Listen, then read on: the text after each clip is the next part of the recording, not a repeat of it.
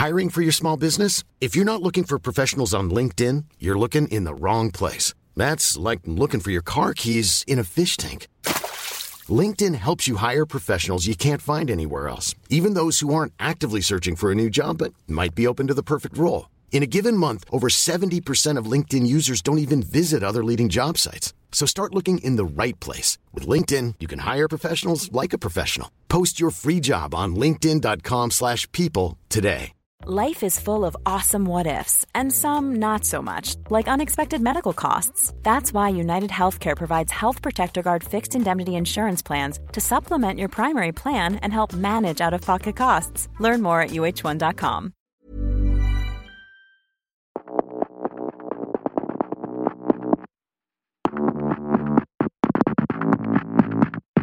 Hello and welcome to Eureka, the show that still hasn't got a new tagline. So for now, it gets under the skin of science as we invite a new expert every week to help us answer one of science's most interesting questions. I'm Rick Edwards. And I'm Dr. Michael Brooks. Today's episode is quite a nice follow-on, if I do say so myself, from last week's Meat episode, as they're both a part of that seductive lure of New Year, New Me, or New You, if you like. I wanted to know whether we can have a fresh start and completely change our personalities. Well, I'm quite happy with my personality, really. Are you? Yeah. Okay, that surprises me. I'd like to change other people's personalities. Mm-hmm. Also, a fresh start, really, because the day after we recorded that thing about not eating meat, you sent me a photo of your cooked breakfast, which was extremely meaty, with a caption, "Oops." Yeah, and in fairness, you said that looks delicious. Yeah, well, it did. You were immediately jealous. Yeah, I was. I don't think... Did I make any particular claim that I was going to try and eat less meat, though? No, you openly said I'm a hypocrite. Yeah. Basically. Yeah, and I accept that, and I'm not trying to change that about myself. What I want you to do this year is eat octopus. I'm not doing that. What are you on about? Well, because you're eating pigs and you might as well eat octopus. So I think you should own your hypocrisy and just eat octopus. No. But genuinely, have you ever given any thought to changing your personality? Yeah, sometimes. Sometimes there's traits. Which bits aren't there? don't you like? Well, keep it to 5 minutes. The bit I don't like is the bit that's a bit of a people pleaser, in that I try and sort of steer the middle ground, keep everyone happy, and I'd really like to be the kind of person who just screws everyone over, really, for his own benefit. I remember going to a book launch with a friend of mine, Kevin Dutton, who is he the psychopath? Yeah, the psychopath test sort of guy. His book who is a psychopath? Yeah, The Wisdom of Psychopaths was one of the books that he wrote. But he wrote one with Andy McNabb, the SAS guy, and it was basically saying the book was about how to be more psychopath, and like how to. And I was at the launch, and they did a talk about this whole thing, and I came out of there going, right, that's it, I'm going to do it. I'm going to be that guy who thinks about what do I need, what do I want. Right, I'm going to sort this out. I'm going to sort that out. I'm just going to say no more of that. Did I? No, I didn't. I bet there's nothing you'd change about your personality. Not particularly, no. which is in itself a personality. Because you're nearly a psychopath. Yeah. And also, there is you've got to be realistic here. My entire career, and we could have an argument about whether my career has been successful or not, for sure. we certainly could. But is predicated on my personality. That's all it is, really. It's all you've got, effectively. Yeah. That's what you're saying. Yeah. Yeah. Yeah. And I think I've done okay. Therefore, well, given your personality, I think you've done very well. I think stick with it. But we're gonna hopefully this week see if a sort of concerted push for, whether it's trying to be more productive or trying to eat better or just generally sort of change things about ourselves, the things that make us us, is actually possible, or whether it's just a sort of form of self-flagellation. And actually, well, I'd be into that. Yeah, self-flagellation. There's another thing I'd do that I shouldn't. The concept of personality is something which has always fascinated the psychology community. What makes us who we are? Why do some people behave and act in certain ways? How is our personality different from the people around us? Humans have always tried to understand their fellow man through labels and categories. In ancient Greece, there was Hippocrates' 4 humours: blood, phlegm, yellow and black bile. In art, there are the classic dramatic archetypes: hero, ingenue, jester and wise man. You might have an astrology app on your phone, in which case, why are you listening to our podcast? Or you might have taken the Myers-Briggs personality test, in which case, why are you listening to our podcast? But is your personality fixed? Every year, people make New Year's resolutions in the hope of changing things about themselves and their personalities once and for all, whether it's to be more outgoing or to be less sensitive to criticism. But are all those wishes in vain? That's why this week we're asking, can we change our personalities? Right, I presume you're not the expert for this. I am not. Our expert is Dr. Christian Jarrett. So he's the deputy editor of Psyche, which is a global online magazine. He's also the author of Be Who You Want, Unlocking the Science of Personality Change. So if you like this episode and you want to know more about it, check that out. Presumably, I mean, if he's written a book called Be Who You Want, this is all possible. So I'm all ears. Where do we start? Yeah, so I asked him, because effectively, with every expert, I'm trying to shoehorn in a way of talking about evolution and animals. So I said to him, are there evolutionary reasons that we have personalities? You can see simple forms of personality in animals or even insects and fish, things like that. You can think of personality as almost like a life strategy, is one way of looking at it. So in any group of animals, and different individuals will occupy different niches.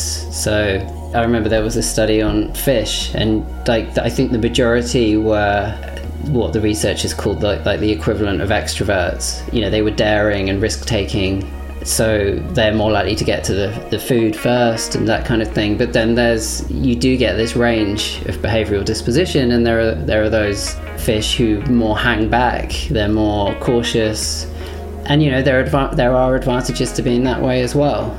I think with most of the traits, you can kind of see the pros and cons of occupying different places along the dimension or the spectrum. So that's why, yeah, you can see it as in evolutionary terms that we all have our kind of innate strategy to life that we've been born with, but we don't have to just accept our kind of natural inclinations. We can choose to change to an extent as well.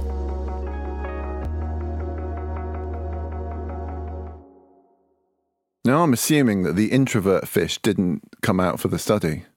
Well, this is one of the big problems with this entire field, I think, is the sort of people who will be willing to take part in studies is going to be a certain type of person. Yeah, so the kind of person who's like, study me. Yeah, everything's going to start skewing a bit. And so you've got to kind of beware of that the whole time. Yeah. And obviously I love the fact that he was saying that animals have personalities. And there are some scientists who literally say, yes, you find personality across all taxa. And I think personality is probably not quite the right term. It's a bit anthropomorphizing.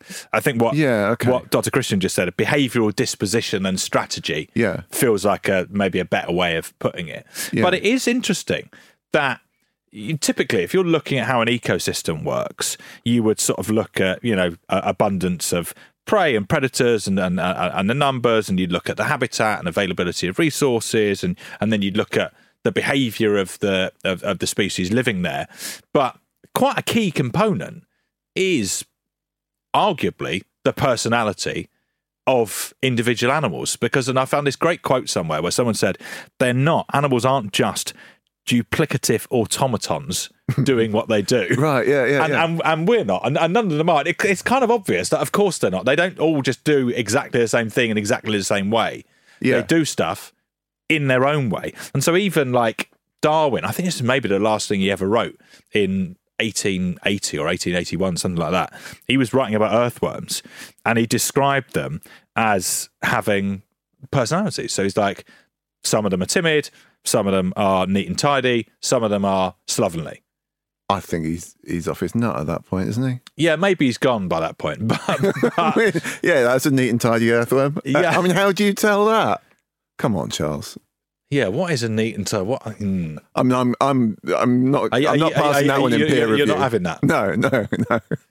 I mean, timid, well, maybe. Timid, yes. I can see that. Because you get birds slovenly, you take that.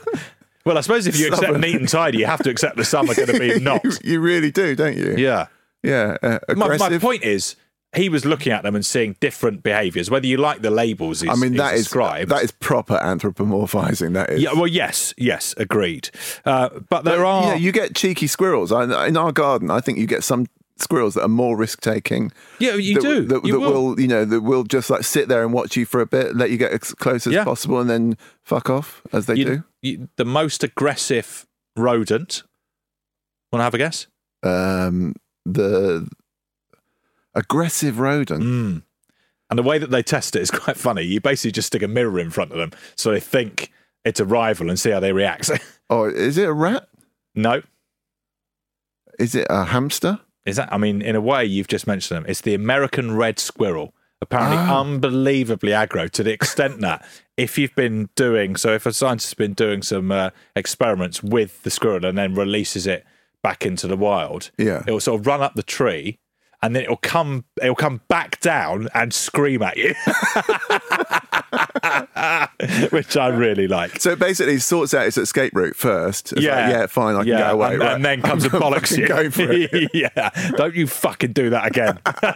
You put that mirror in front of me. But again, that's not all red squirrels. There must be some No, and they're all going to be like, fine, whatever. On a continuum. And Can I go now? And this can actually be really important in an ecosystem. So if you take the example of mice, let's say, and a mouse comes across a seed and it can sort of gobble it up and maybe it digests it and you don't end up with a plant sprouting up. Yeah. Or you can get one that buries the seed for later. Yeah. And you get a plant sprouting. Or if you've got like quite a bold mouse, it might roam further and bury it further away. And so having those bolder animals will have an effect on how far that plant can spread. Oh, yeah. And allow it even to adapt to things like climate change. Yeah. So it's really significant. And you can sort of, if you're looking for like what is the measure of success for animals, really it's living long enough to reproduce. It's the most basic one, isn't it? And there's always a sort of gamble you're taking between your current sort of success and your future success. So in a way, do you reproduce now or do you defer and wait a bit until you might be in a place where resources are more abundant? So do you sort of stick or twist, really? Yeah. And different animals, but within species, like different individuals will treat that differently. So it's sort of, do I go and explore or not? Yeah. Let's be clear, they're not using birth control, though. No, I don't think they are. I don't think they're doing the pull-out method. Or, when you're faced with a predator, so a sort of classic dove-hawk thing. Yeah. Like, do you stay and fight like a hawk, so increased chance of dying, but also increased reward if you defend your territory and you get to stay where there's good stuff. Yeah. Or if you're a dove, do you shit yourself and run away? Now that's good because you're decreasing your chance of death in the moment, but is a waste of time and you're losing territory and resources potentially. Yeah. And so it's always a kind of balance. And the way that an individual will approach those questions is going to be governed by the individual's personality. Yeah. But presumably, like if you're a risk taker and you're more likely to go out and say, head out of your nest or whatever and go and get some food from further away, you're exposing yourself to danger more, but you've got the potential upside of like much better quality food to take back to the nest. Say. Yes. And then that will have evolutionary ramifications, won't it? Because, it might be that all the risk takers get eaten. Yeah. Or it might be that all the timid ones starve to death and they're no longer in the game, sort of thing. So you can see how it will play out down the generations. But also I think that when you kind of model this stuff using a bit of game theory, you realise that having a range of personalities is useful. And you can certainly see that if you think about human evolution, like why having different traits and skills in your little tribe, your little community would be beneficial as a life strategy. If you're a social creature, then obviously you want to have a range of personality types, because if everyone's a kind of aggressive, go-getting risk taker, that's not ideal. That's not going to be great. No. Also, I don't want in on that. No, that's a nightmare. That's a terrible party I know those to go people. to. Yeah. Well, you do a podcast with one. 1 hour a week. That's all I can take. All right. So given the difficulties of, I know there's difficulties in defining personality traits and everything else, but how do you go about testing it or analysing them, given the sort of categories that we have? Yeah, I mean, even before we come onto that, it's probably worth thinking about what we mean by personality. So how would you define personality? Well, I like that life strategy thing that Christian Jarrett came up with. Yeah. I think that's quite a good... It's sort of your general approach to circumstances and people, isn't it? Or your response to circumstances and people. Yeah. And it's you're looking for consistency, I think. Yeah. And this has been quite sort of contentious. So the guy who did the... I can't think of his name, sorry. The guy who did the marshmallow experiment at Stanford... the one where you put a kid in front of a marshmallow, you say if you wait I can't 10 minutes, then you get another marshmallow. Yeah. Walter something, probably. Walter Mischel, whatever. Doesn't matter what his name is. He sort of looked at it and said, actually, the thing that determines how people behave is much more about the conditions and the environment than any idea of personality. And he said the correlation between sort of how you behave in one situation to the next is like quite low. It's like 0.3 or something. Oh, really?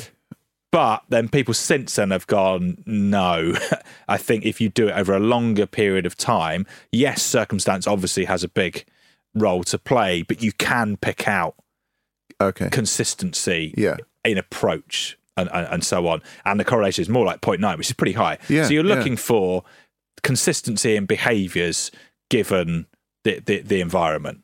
And you kind of like...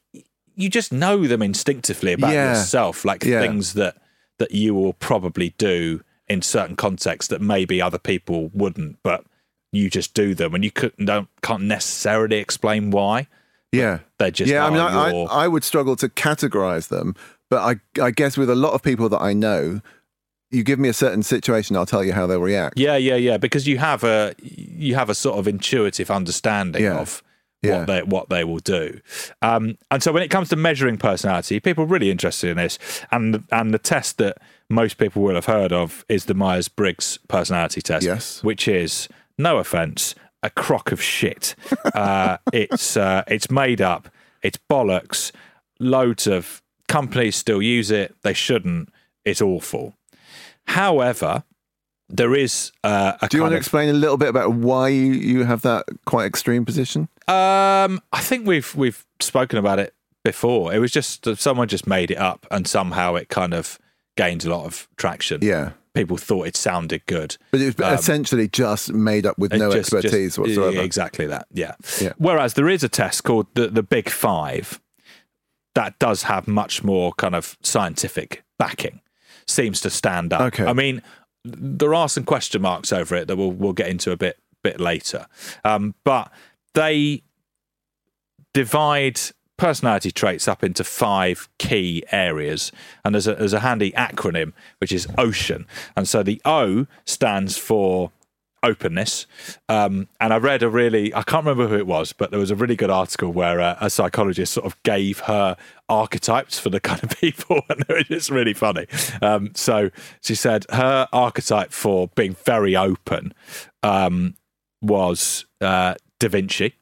Okay. Our favourite, because very open to new ideas, creative, not limited by what does exist or what people tell him can happen. And so he was a sort of really open guy. Yeah. And then conscientiousness, just being ordered and dedicated and wanting to complete tasks, and prepared to knuckle down, all that kind of stuff. It's not you, is it? It's not me, I'm afraid. And the archetype she gave was RoboCop. Which is true, though. Yeah, that is great. Half man, half... What is it? Yeah. Half man, half robot, all cop. I mean, really good. So we've got Da Vinci, we've got RoboCop. Yeah. Then extroversion. Her archetype was Axel Foley. So, Eddie Murphy's character in Beverly Hills Cop. Yeah. It's a good one. And we sort of, I think we know, broadly what extroversion means. Agreeableness. Again, not you. Not me. But that sort of anti-archetype. And she made the point that hard to know what he's like in real life, but sort of Simon Cowell, old school Simon Cowell on the X Factor. His whole thing was he's the anti. He's the anti. Archetype. He's like, the opposite of being agreeable. I was worried there for a minute. No. I'd misunderstood what agreeable meant. And then the last one is neuroticism. So just being a worrier, and the archetype for that is basically Woody Allen. I knew it was going to be Woody Allen in any of his films. Yeah. So to work out sort of where you fit on the big five, you can do a test online, and you just have to fill out. It's quite light, like 60 questions. So you just have to say, strongly agree a bit. Oh, this neutral. Is the thing you got me to do. Yeah, right. Exactly. And the fact that it's self-reported surely is a problem. Yeah, sure. I thought that while I was doing it. Yeah, because I don't know. Like, I'd be interested in. You'd almost be interested for you to fill out mine and vice versa, and sort of compare, and then that feels like you might end up with a better sense, because I just don't know, because you have your own narratives about who you are that aren't necessarily true. I'm sure. I definitely thought that with a few of the questions. I thought, am I answering the way I'd like to be, or the way I think I am, or the way I actually am? And the other thing is that if you're looking at population level, sort of like worldwide, I think there's going to be some cultural stuff in there. Like, it's going to be much harder if English isn't your first language. Yeah. And fitting into these brackets, I think, might be complicated, because some of these words don't necessarily translate perfectly. Yeah. And so if you're just trying to pull a load of results, you're going to lose anyone who doesn't have access to the internet. Yeah. So I think non-English speakers, people who don't have the internet, you're going to end up with quite skewed results. And I do think you're going to have different sort of cultural interpretations of responses as well. Yeah. And I don't think this test particularly can cope with that. It's not to say it's not interesting to look at, but I think there are some problems. Okay. For sure. So I've got you did this. I did this. Thank you. And I did it. Mine didn't surprise me at all. So the one that we did, it splits each one into three more dimensions, which is quite useful. So facets of each one. So all I'm thinking at the moment is top trumps. Yeah. Okay. All right. Fine. So this is this is what it boils down to, isn't it? Yeah. It's you versus me. Yeah. Go on then. So you can start. Intellectual curiosity. Part of open-mindedness. Yeah. 100. Oh, 88. Yeah. I thought you'd be good on that. Yeah. Okay. Assertiveness. 88. 50. Yeah. Go on. Energy level 75. I bet you're 50. low. Oh yeah, 44. Yeah. Creative imagination 75. 100. 100. See, this is why self-reporting is a bad thing. Yeah. I basically define my entire personality by being intellectually curious, being and creative. open-minded. Yeah. All right. As I was doing it, I didn't. I would, like I say, I would be interested for someone else to fill it out on my behalf, but I didn't have anything where I felt like I was trying to sort of. Didn't feel like I had an agenda to push particularly. Yeah, I didn't until it came to answering the questions. And I thought, well, I must be pretty good at that. So okay. Yeah. I didn't put strongly agree for hardly anything because I thought it was I was sort of slightly agree, slightly disagree on most stuff. See, I think I'm such a people pleaser. I actually wanted to please myself. Yeah, well, that's slightly different. All right, so this is all very well, and it's kind of fun, but what's the point of it? I mean, that's a good question. Do I get anything out of knowing that I'm a people pleaser or an extrovert? So I asked Christian this, and I asked him whether any of these sort of markers, personality markers, can predict outcomes in our lives. Taken together, these big 5 traits are a very, very useful and powerful way of predicting outcomes in life. Similar to metrics like IQ or a person's, actually more so than measures like a person's family background or socio-economic background, that kind of thing. Personality is a stronger predictor. Of those big 5 traits, probably the most important is conscientiousness for like success in life and being healthy, doing well at work. But the others are also very meaningful. So, for example, if you score highly in neuroticism, which means you're prone to worry and negative moods and that kind of thing, unsurprisingly, that tends to be predictive of, your risk for depression and anxiety and stress in life, stress in your relationships, that kind of thing. But each of the 5 does have these various connections with outcomes in life. So I was staggered by that personality is as good as socioeconomic status at predicting someone's longevity, for example. I mean, I'm skeptical of that somehow, even though I know our expert has said it and we like to undermine our experts, but like that cannot be true because some people, it's such a huge barrier to overcome if you're socio-economically deprived. You can be as conscientious as you like, surely. You can be as... Instinctively, I agree. Yeah, it feels... Yeah, maybe I'm wrong. When I heard it and when I read about it, I was like, this doesn't... I really struggle to believe it. Yeah. It's surprising, definitely. But then I also slightly wonder... So your the whole point of this episode is your personality isn't fixed. I wonder how much your personality is shaped by your socioeconomic environment. So I think there might be something going on there. Yeah. Do you know what I mean? Yeah. But you look at, so conscientiousness, if you think about sort of well-being, you kind of, instinctively it does make sense that if you're a conscientious person, if you're sort of, goal-directed and you're quite sort of orderly and you able to, control impulses or whatever, that kind of thing, you're going to do well. Yeah, you probably are, because you're going to resist having, another bit of cake, or you're going to, the doctor says, oh, you need to do this and not do that, and you're probably going to pay attention. You're going to do your homework and heed it, and you're going to You're going to study, and you're going to make something of yourself. And it does make sense, and it's a really good conscientiousness. Is such a good predictor in America of GPA, grade point average. Oh, I bet. And even when you strip out SAT scores, still. And that then correlates with getting a better job, and in America, having better healthcare. So obviously your well-being is going to be improved by all of that. And then you look at people who are neurotic. If you have a medical issue, you're more likely probably to seek medical advice, go to a doctor. But that is sort of outweighed probably by just the fact that you worry. And you're stressed, and your mood is more prone to be low.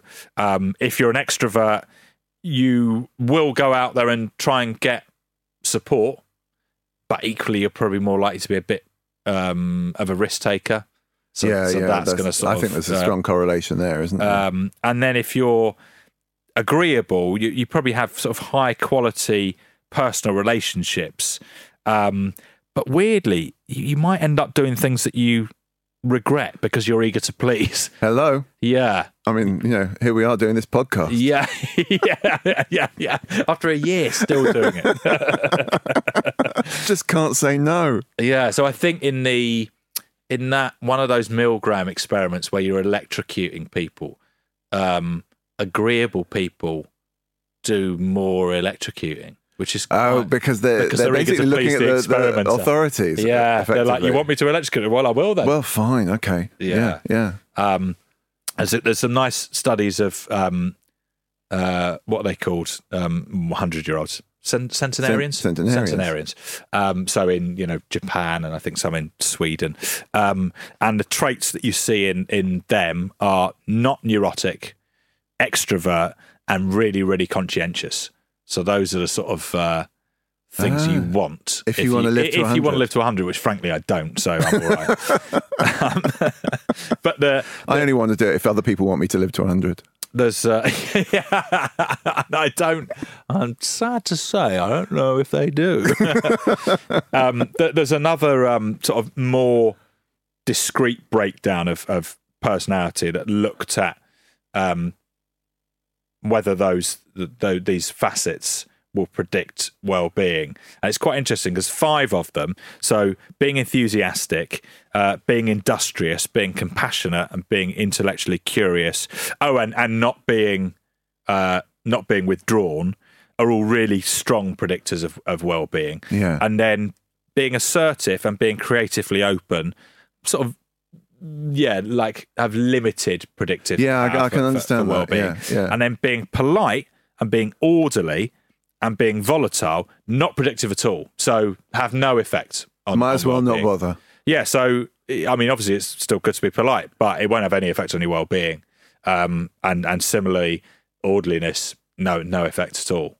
Good. I'm glad to hear that. Yeah. But I suppose that the kind of the optimistic conclusion of that is there's like multiple routes to well-being, and also crucially you can change. Yeah, I mean that's the thing I'm really interested in. They're also doing some really interesting things with the Big Five and machine learning that might produce some, I think, sort of fascinating results. Basically, clusters, like where are people? Like if you sort of map the Big Five, where do people tend to sit? We'll also look at whether we get grumpier with age. I mean, looking at you, I'm saying yes. And we'll answer our question, can you change your personality, after this short break.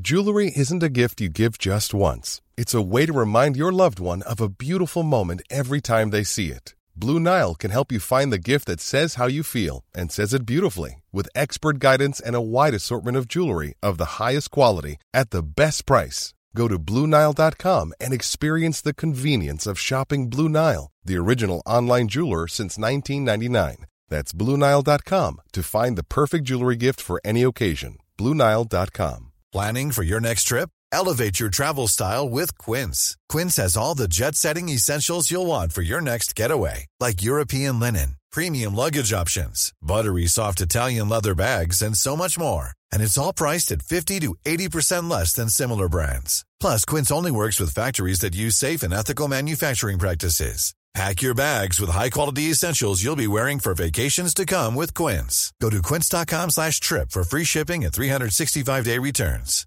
Hiring for your small business? If you're not looking for professionals on LinkedIn, you're looking in the wrong place. That's like looking for your car keys in a fish tank.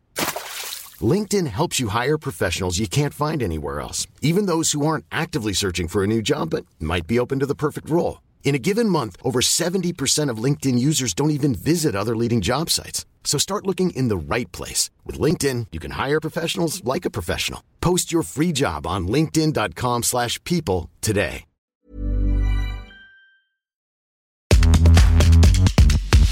And we're back. All right, so you mentioned machine learning. I'm like, you'd like that. I just want to put this on basically everyone I know. Can you imagine a sort of thing where it just sort of gives you the clusters of like, these are the people who do this, these are the people who do that. You want these in your life, you don't want these in your life. You don't have to imagine it. It's happening. So, is it available now? Yeah, I think it is. So they looked at, I think it's like 1.5 million people across 70 countries. So it's a decent size data set. And then they just got the algorithm to look for clusters. And I think it found 13, and then it just honed in on the 4 densest clusters. So it had 4, and those 4 are role model, self-centered, reserved, and then my favourite, average.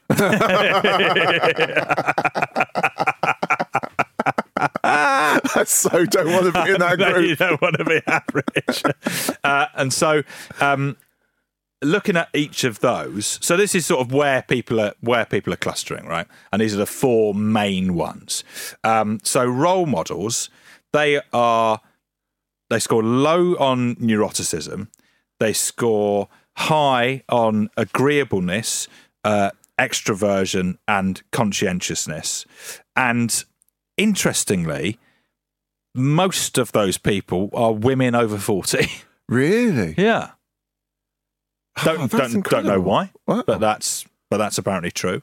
And then self-centered, you're high on extroversion, you're sort of neutral on neuroticism, and then you're low on openness, conscientiousness, and agreeableness, and that's mainly young men. And I think me, unfortunately. I'm just trying to do the numbers in my head now, and then I'm thinking, no, I don't want to know. I don't want to know this. And then reserved. I'm actually not sure that I've seen a breakdown of what the reserved people are, but you can probably guess. Yeah, it's not me anyway. And then average is high on neuroticism and extroversion, low on openness, and then just sort of middling on agreeableness and conscientiousness. I don't think I'm average. No, I think you might be a woman over 40. I've always suspected. Here's something. I'll take that. That I just, again, I enjoyed researching this episode because there was loads of it where I was like, that can't be true. Yeah.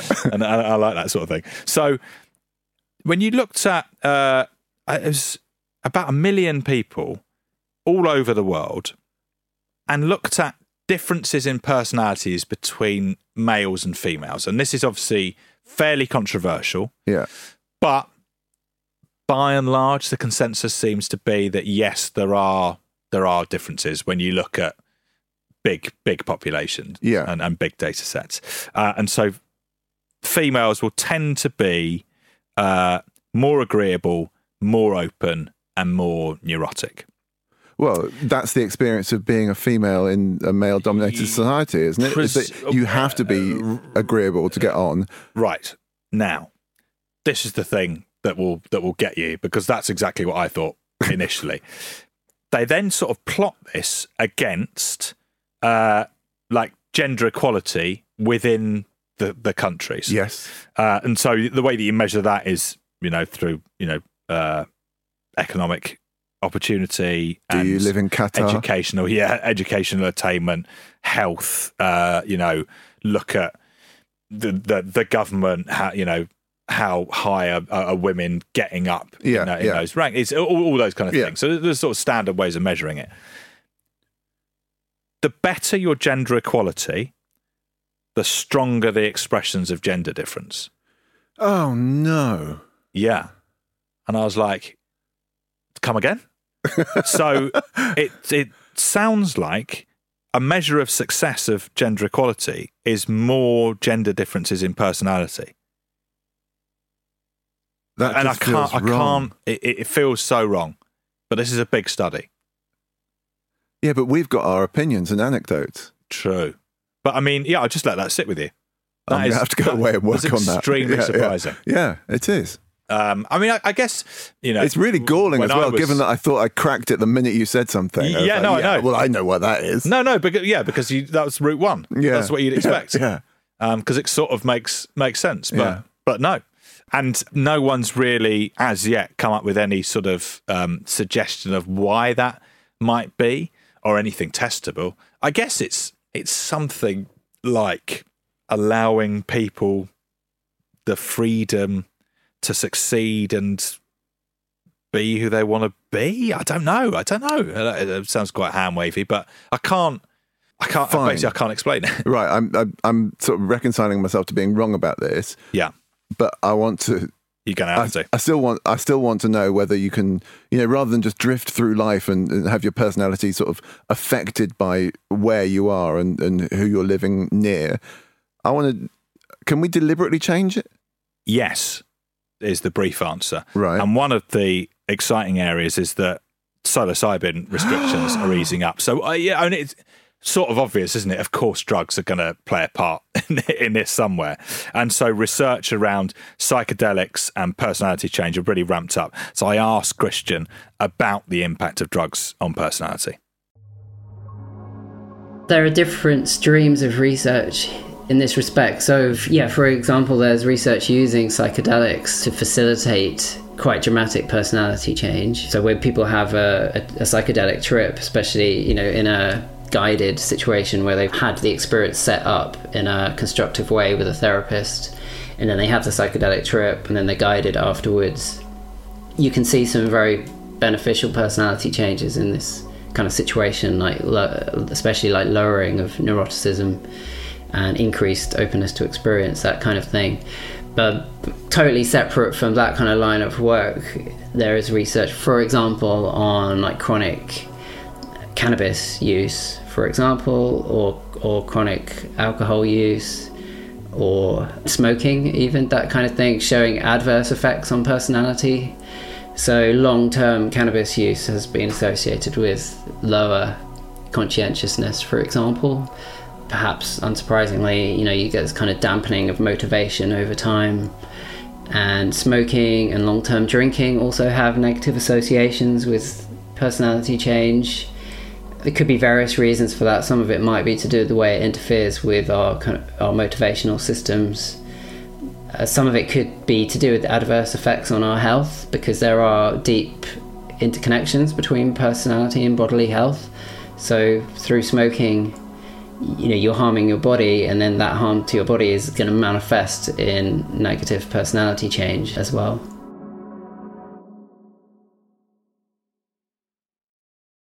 So I think it's indisputable that drugs can alter personality, at least temporarily and potentially sometimes permanently over the longer term as well. And there have been these really interesting findings with psychedelics. But the most interesting thing is very contemporary, which is research into how personality was affected by the pandemic. And like we know, people came out the other side different. Yeah. And we know that personality does change over time. So there's a stereotype, isn't there, that you as you get older you get grumpier and like more of a curmudgeon. But actually, what it looks like is neuroticism tends to decrease slowly and agreeability increases. So the older people get, they're a bit calmer, a bit warmer, a bit friendlier, probably a bit more trusting than they were when they were younger. But this happens over a very, very long period of time. Yeah. And what we've seen with the pandemic is small changes, but happening when you compare it to the speed at which it normally happens, incredibly quickly. So it's probably, you'd say, like a decade's worth of change in 2 years. Wow. And it's are people changing for the better? Because I haven't noticed. No.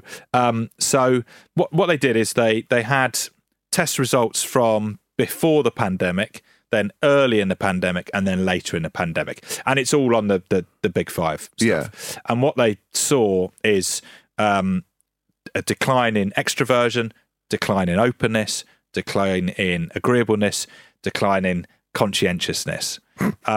So the people who are particularly susceptible to those changes were young adults, and they also showed an increase in neuroticism later in the pandemic. So effectively going in the exact opposite direction on every measure that you would call personal growth. Want to. Yeah. And so you end up with, young people being moodier, probably more prone to stress, less conscientious, and it's really hard to know why that would be, but you could have a guess and say, well, the really important stuff that young people would have been doing, like going to school or starting work, socializing, all of that would have been taken away. Yeah. In a way that maybe it's slightly less true for older people who are kind of. Oh, definitely, yeah. I mean, my observation of just friends and family is that it really hit the sort of teenagers really badly in terms of, affecting their life goals, their outlook, what they would expect themselves to achieve. It was all sort of, had the sort of rug taken out from under them, really. Yeah. And I'm not surprised by that. And then I guess, and friends of mine have said as well, who run firms that they've got sort of young employees in their sort of 20s, and they said it's been really hard for them to come back to work and sort of come back to the office and get back into, and that what is they were all in before. If you think about it, that is all going to be to do with personality, isn't it? Yeah, yeah. And although it sounds like you don't really want them back in the office. No, these moody bastards. Moody, non-conscientious bastards. This research also found that early on in the pandemic, weirdly, there was a reduction in neuroticism. But then later on that completely went. Almost like people were quite accepting of the situation, possibly because there was a kind of weird sense of togetherness, wasn't there? Yeah. Very early on, we were like, we've all got to pull together and try and protect ourselves, protect everyone, protect the community from this virus.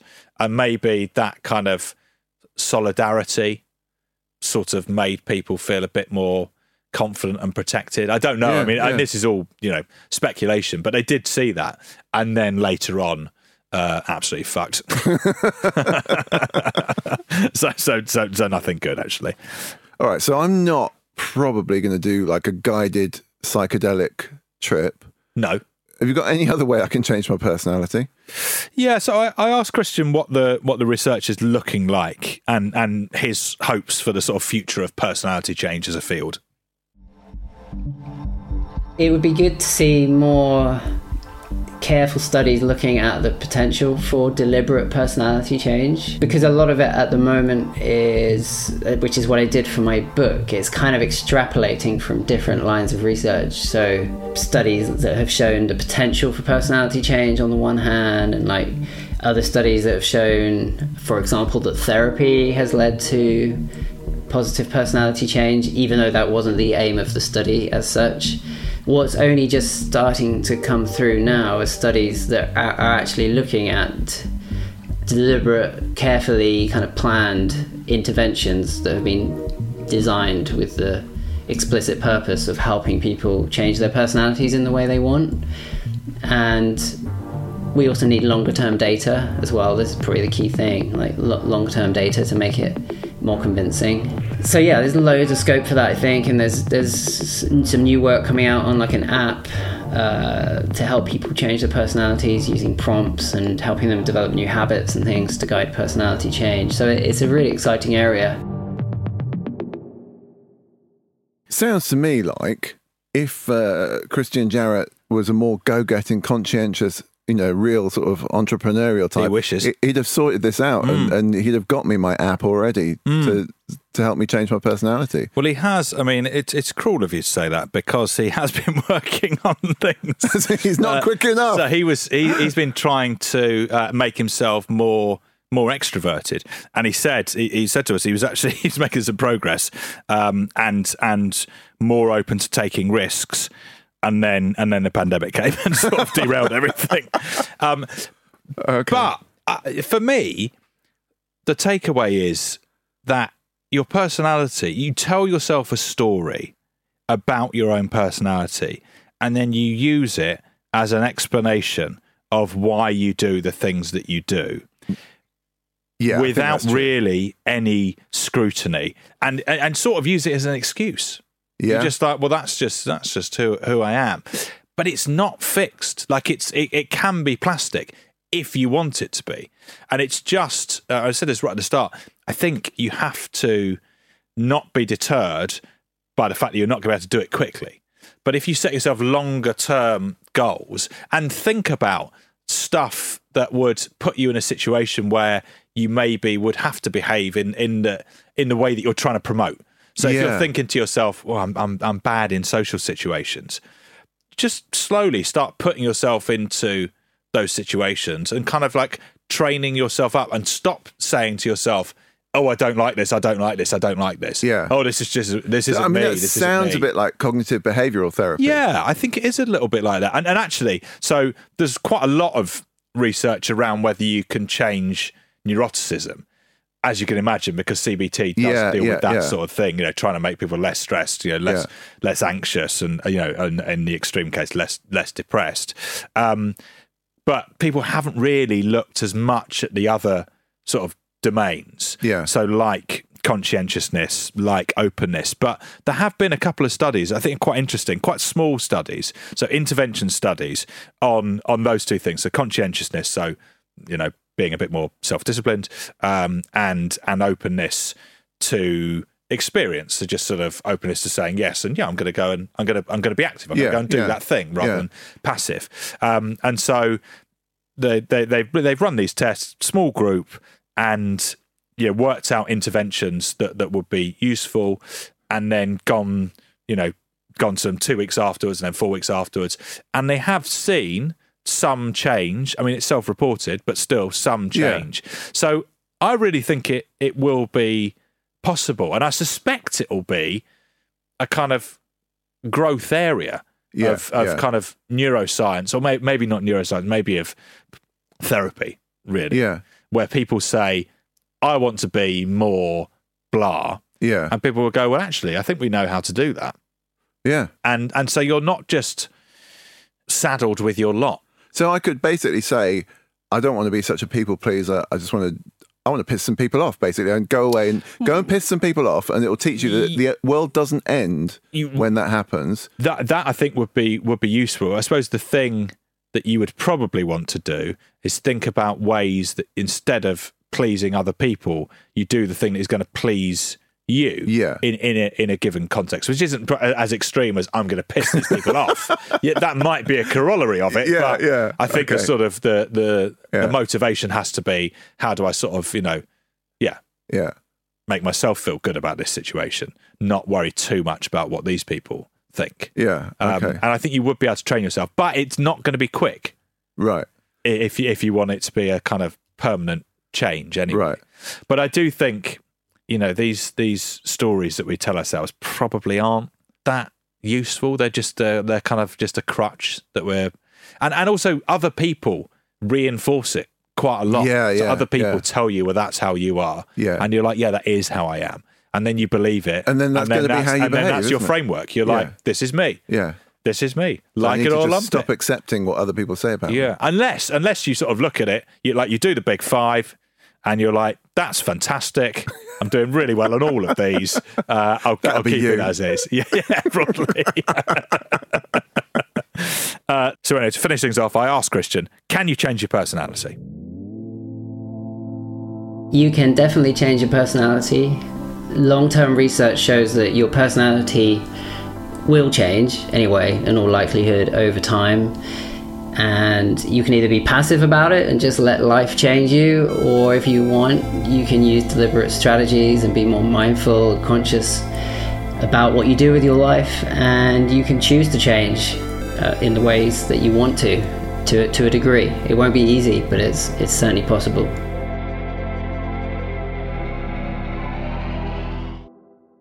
He agrees with me. Of course, very agreeable man. Think that, I find myself thinking now, can I change somebody else's personality? Well, you'd have to convince them to undertake the interventions that would do it. Yeah. Who are you thinking about? I'm not going to say. Literally any member of your family. They could all do it a bit of work, couldn't they? Tweaks here and there. The thing that's going to stick with me is that gender equality. That the better the gender equality, the greater the gender differences in personality.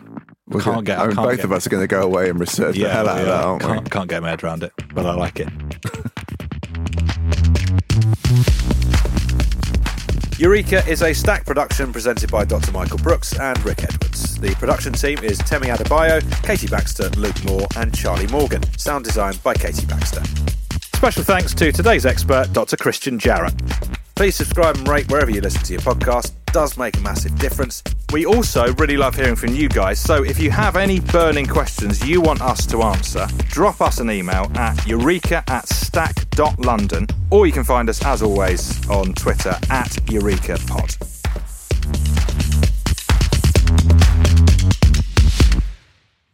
Eureka is a Stack production and part of the Acast Creator Network.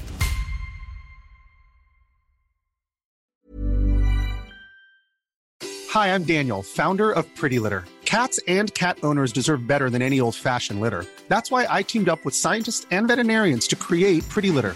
Its innovative crystal formula has superior odor control and weighs up to 80% less than clay litter.